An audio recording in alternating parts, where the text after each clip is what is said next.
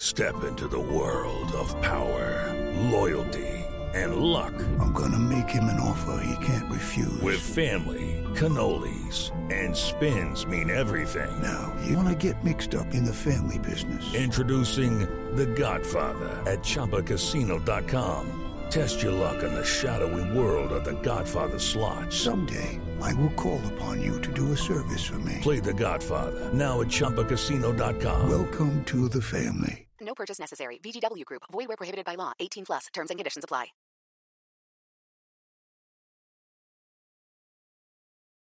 The Sinaloa drug cartel not only dominates the drug market, they invent the drug market. This is Cartel vape juice that I'm about to consume from the Sinaloa cartel. Basically, Mexico has a new progressive government. They are just about to legalize recreational cannabis use in the country. And guess who's on the cutting edge of that market? The Sinaloa cartel. Just trust when I say that the cartel is the law down there. They have no problem in making people disappear and killing people. It makes me, I'm not gonna lie, I haven't missed being a drug dealer in a long time till I got to Culiacan, and it's given me nostalgia.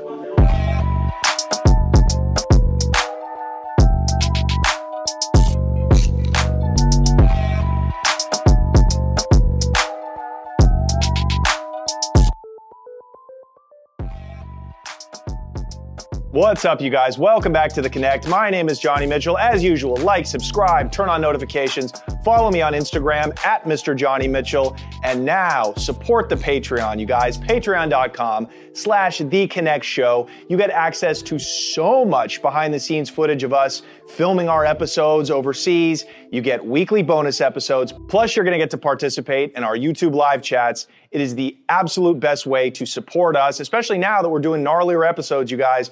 YouTube is not giving us a lot of love, so we need your support to continue to fund these episodes. Become a producer in the show. Support the Patreon, patreon.com/The Connect Show. All right, let's get into it. All right, guys, we just got back from spending a week in Sinaloa, Mexico, in the city of Culiacan, which, if you know, is the headquarters of the world-famous Sinaloa cartel. We wanted to investigate how marijuana legalization in the U.S. has forced this gigantic drug cartel to change its business model, and this is what we came up with.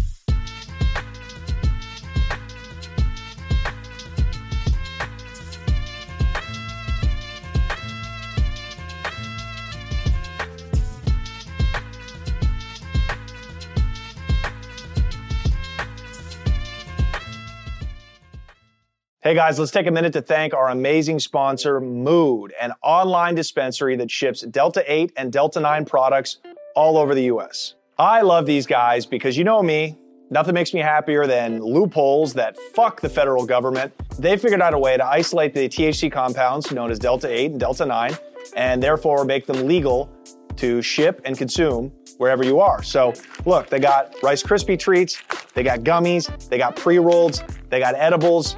Dude, they got wax even and hash, Delta 8 hash. How about that? Delta 8's really nice. I like it because it's less intense than normal pot. Delta 9 will have you on the fucking moon, on the other hand. So whatever kind of trip you want to take, Mood has your back. Right now, head over to hellomood.co and use the promo code ConnectFree to get a free 5-pack of gummies. That's totally free. Or use the promo code CONNECT20 to get 20% off your order. You can use those promo codes together if you want. These guys are an amazing sponsor. They're gonna be a longtime partner of the show. Support them because they support us. Let's get back into it. All right, so if you're a fan of the show, you know that one of my main pot suppliers when I was a young man out there trafficking weed all over the country was a group from Sinaloa, Mexico. This was in the heyday of the cartels doing that, migrating north, setting up grows, and starting to traffic American bud on American soil, but grown with Sinaloan hands all over the country. But then around like the late 2000s, 2010, 2011, as more and more states began to legalize marijuana and the wholesale price of weed kept going down and down, it became not as profitable for Mexican cartels to come to America to do these grows. And remember also that Mexican bud exported to the US accounted for 60% of the Sinaloa cartel's revenue, 60%.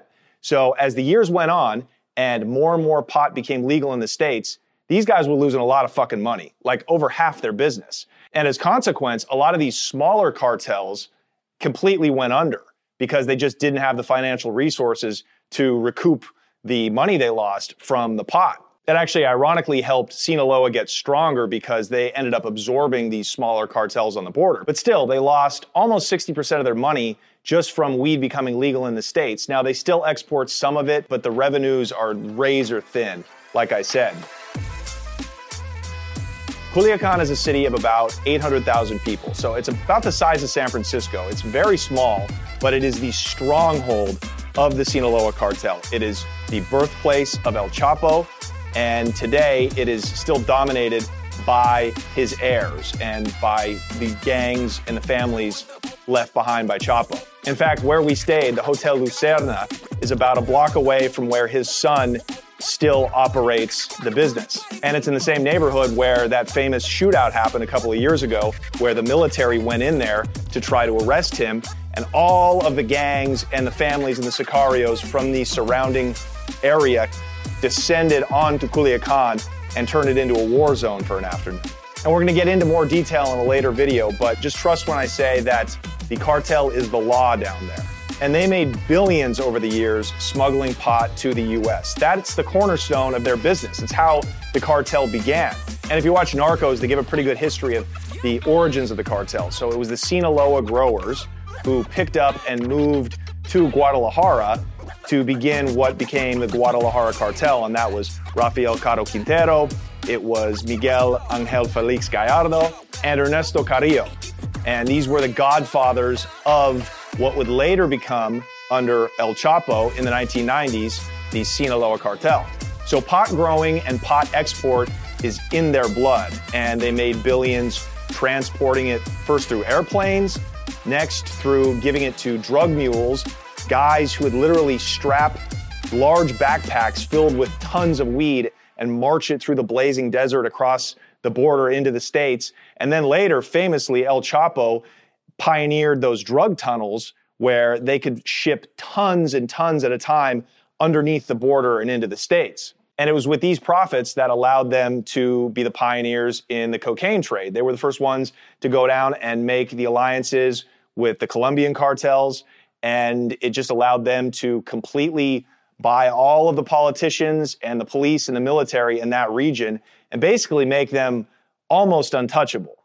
So when pot became basically fully legal in the United States, more or less, and all of these other cartels in Mexico were going out of business, killing each other, scrambling, thought the world was ending, the Sinaloans adapted. Basically, Mexico has a new progressive government, and they are on the precipice. They are just about to legalize recreational cannabis use in the country. And guess who's on the cutting edge of that market?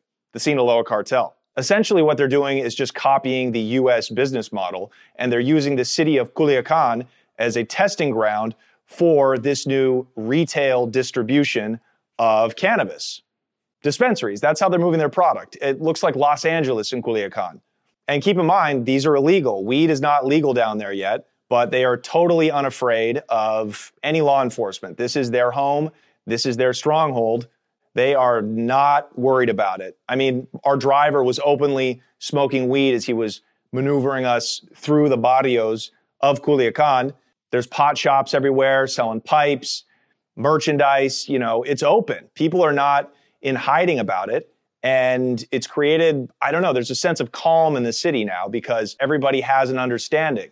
The cops, the drug dealers, the cartels, the dispensaries, be discreet. Don't throw it in the cop's face, and we're not gonna fuck with you. We went to one of these dispensaries just to kind of see how it operated.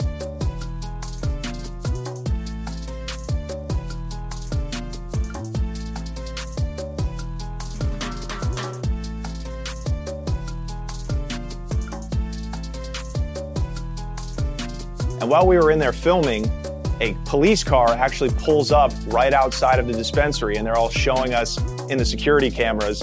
And I mean, it was like people could give a fuck less. Yeah. Have you seen the upper left corner? Oh, yeah. So right now we have a police truck on the street outside of the dispensary. Speaking of the cops, And I think they're just probably there. They're probably just coming in to buy some weed, I think. Van a entrar para comprar un poquito de cannabis, ¿sabes? Yeah, their odds of this place getting raided is about the odds of it snowing. Here. It's not gonna happen. Exactly, yeah. So while we were there, we hooked up with our boy, Luis Chaparro. And he is a narco journalist based out of El Paso. And he is like an encyclopedia of knowledge about the cartels. Yeah, dude. Well, I've been in Mexico for a day. I've already paid off cops. I've already got diarrhea. You're getting there, man. Yeah, exactly. Dude. And it's just day one. Just let me get a girl pregnant, and then now we've completed the transformation into Mexican man. Exactly. You know and then you need a belly also. Yeah, exactly. I really am too skinny. I really am too skinny for this country. I need to start drinking Coca-Cola at 9 a.m. And he kind of broke down how the cartels have set up this new dispensary retail distribution model for weed. The majority of these dispensaries that have popped up around Culiacan the last couple of years are controlled by the wing of the Sinaloans called the Chapitos. Yeah, right? exactly. Yeah. So basically, what happens here is that faction of the organization is, let's call it investing in the weed industry in a different manner that they used to do, right? Like what they used to do before was like they were planting the old Sinsemilla weed out in the mountains, right, and basically trafficking all that shit to the U.S. Right. But right now, it's the business model has changed. Now they are buying seeds from Canada, from Europe, from the U.S., right, and making their own strains, growing their own weed, which is actually really good quality. They hire people local producers that they know what they're doing, right, that they know that they're actually passionate about weed, right. So he was telling us that there's about 12 families or clans in the city of Culiacan who monopolize the drug activity. So is one of these operated independently, like the lady and the guy right here? Do they own this dispensary? I think it's owned by the organization both ends. Like the whole operation is like the organization is owned both ends, right? And what they'll do is they'll hire a group of experienced growers, maybe guys who have been on the other side in America doing the outdoor grows, right? A lot of times guys who have been in the pot business or have family ties to the drug cartels, and they will sponsor them. So they will fund these grow operations. And they'll say, great, you grow for us now. You have to sell us all of the pot. You cannot sell to anybody else. You have to sell us everything. Then we turn around and give it to the people that operate the dispensaries, and they can only buy from us. So it's this illusion of a free market, right? You've got different independent operators, the guys who grow it, the guys who work the dispensaries selling it, but the cartels control them in a vertical way, so there is no other competition. And it's brilliant too, because if a grow house or a dispensary gets raided, it's not the cartel guys who are getting taken out, it's these independent operators. So cartels remain untouchable. So it's these families who use the dispensaries and the growers to sell weed internally in the city of Culiacan, and they kick up a percentage of their profits to the cartel, Los Chapitos, who are controlled by El Chapo's son. And what they're doing is they're paying for the protection that the cartel offers, meaning the cops, the military, the federales are all paid off. Any danger from other cartels, they've got sicarios waiting to fight them off. That's the way it essentially works. And we're going to go into that more in a later video. So we spent the afternoon at one of these dispensaries, and it looked identical to something you would see on Hollywood Boulevard in Los Angeles. It's very retail friendly. You know, you have all different kinds of strains. You have edibles, you have resin, wax, pre-rolls. This is Cartel vape juice that I'm about to consume from the Sinaloa cartel.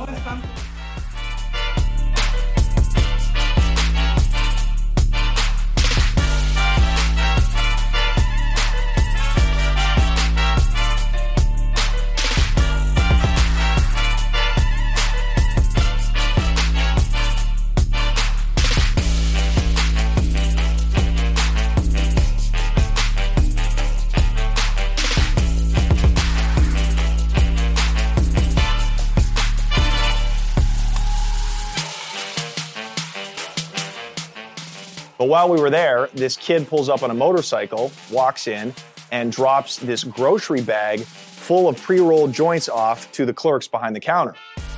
And later on, we got to see where those were made. And that was at one of the many trap houses that now operate in Culiacan. So the cartels used to exclusively grow outdoor pot in these gigantic fields in the mountains, the Sierra Madres, surrounding the city of Culiacan. But now that there's way less pot to export to the US, what they've done is they've moved a lot of their operations indoors, and it's made the pot a lot better, obviously. And that's what we did later that night. We went to check out one of these indoor grow operations, one of these trap houses inside the city.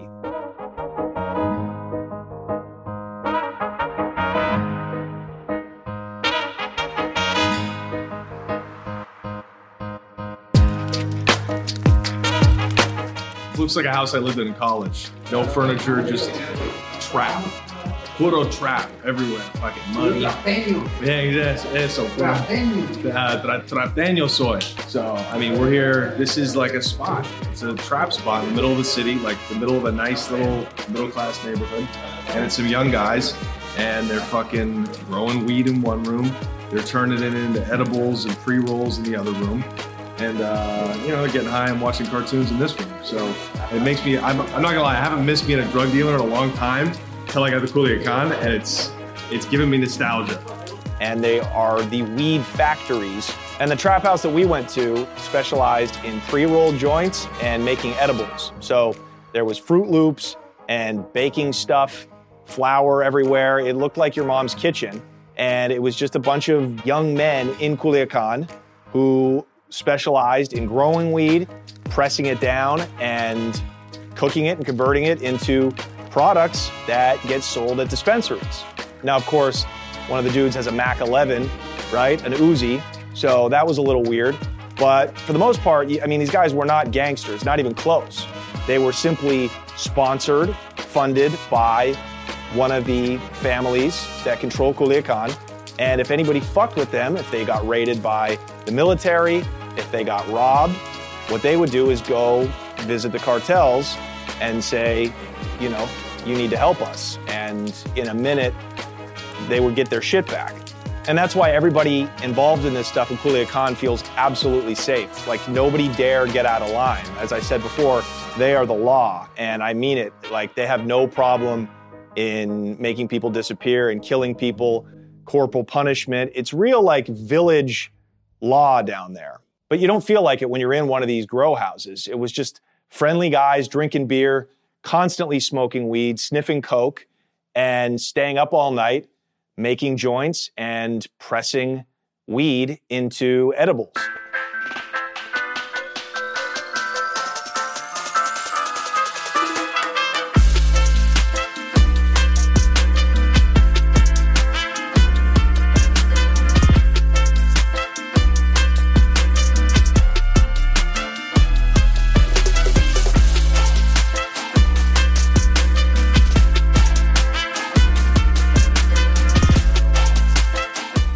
This is like what started what Sinaloa is now. Way back in the day, like the early 70s, they were the ones that perfected growing it. And yeah, this is how everything that the Sinaloa organization is now started with this kind of weed.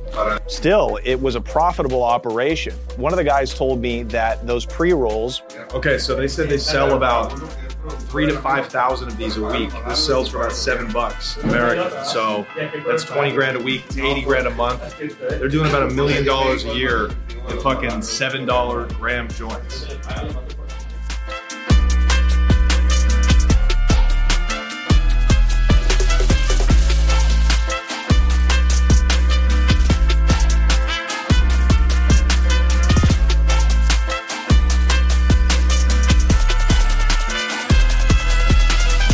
And you multiply that by hundreds and hundreds of these different operations throughout the city, it doesn't quite make up for the money that the cartels have lost from exporting pot to the US, but it is a big cash jolt that a lot of the other cartels throughout Mexico don't have.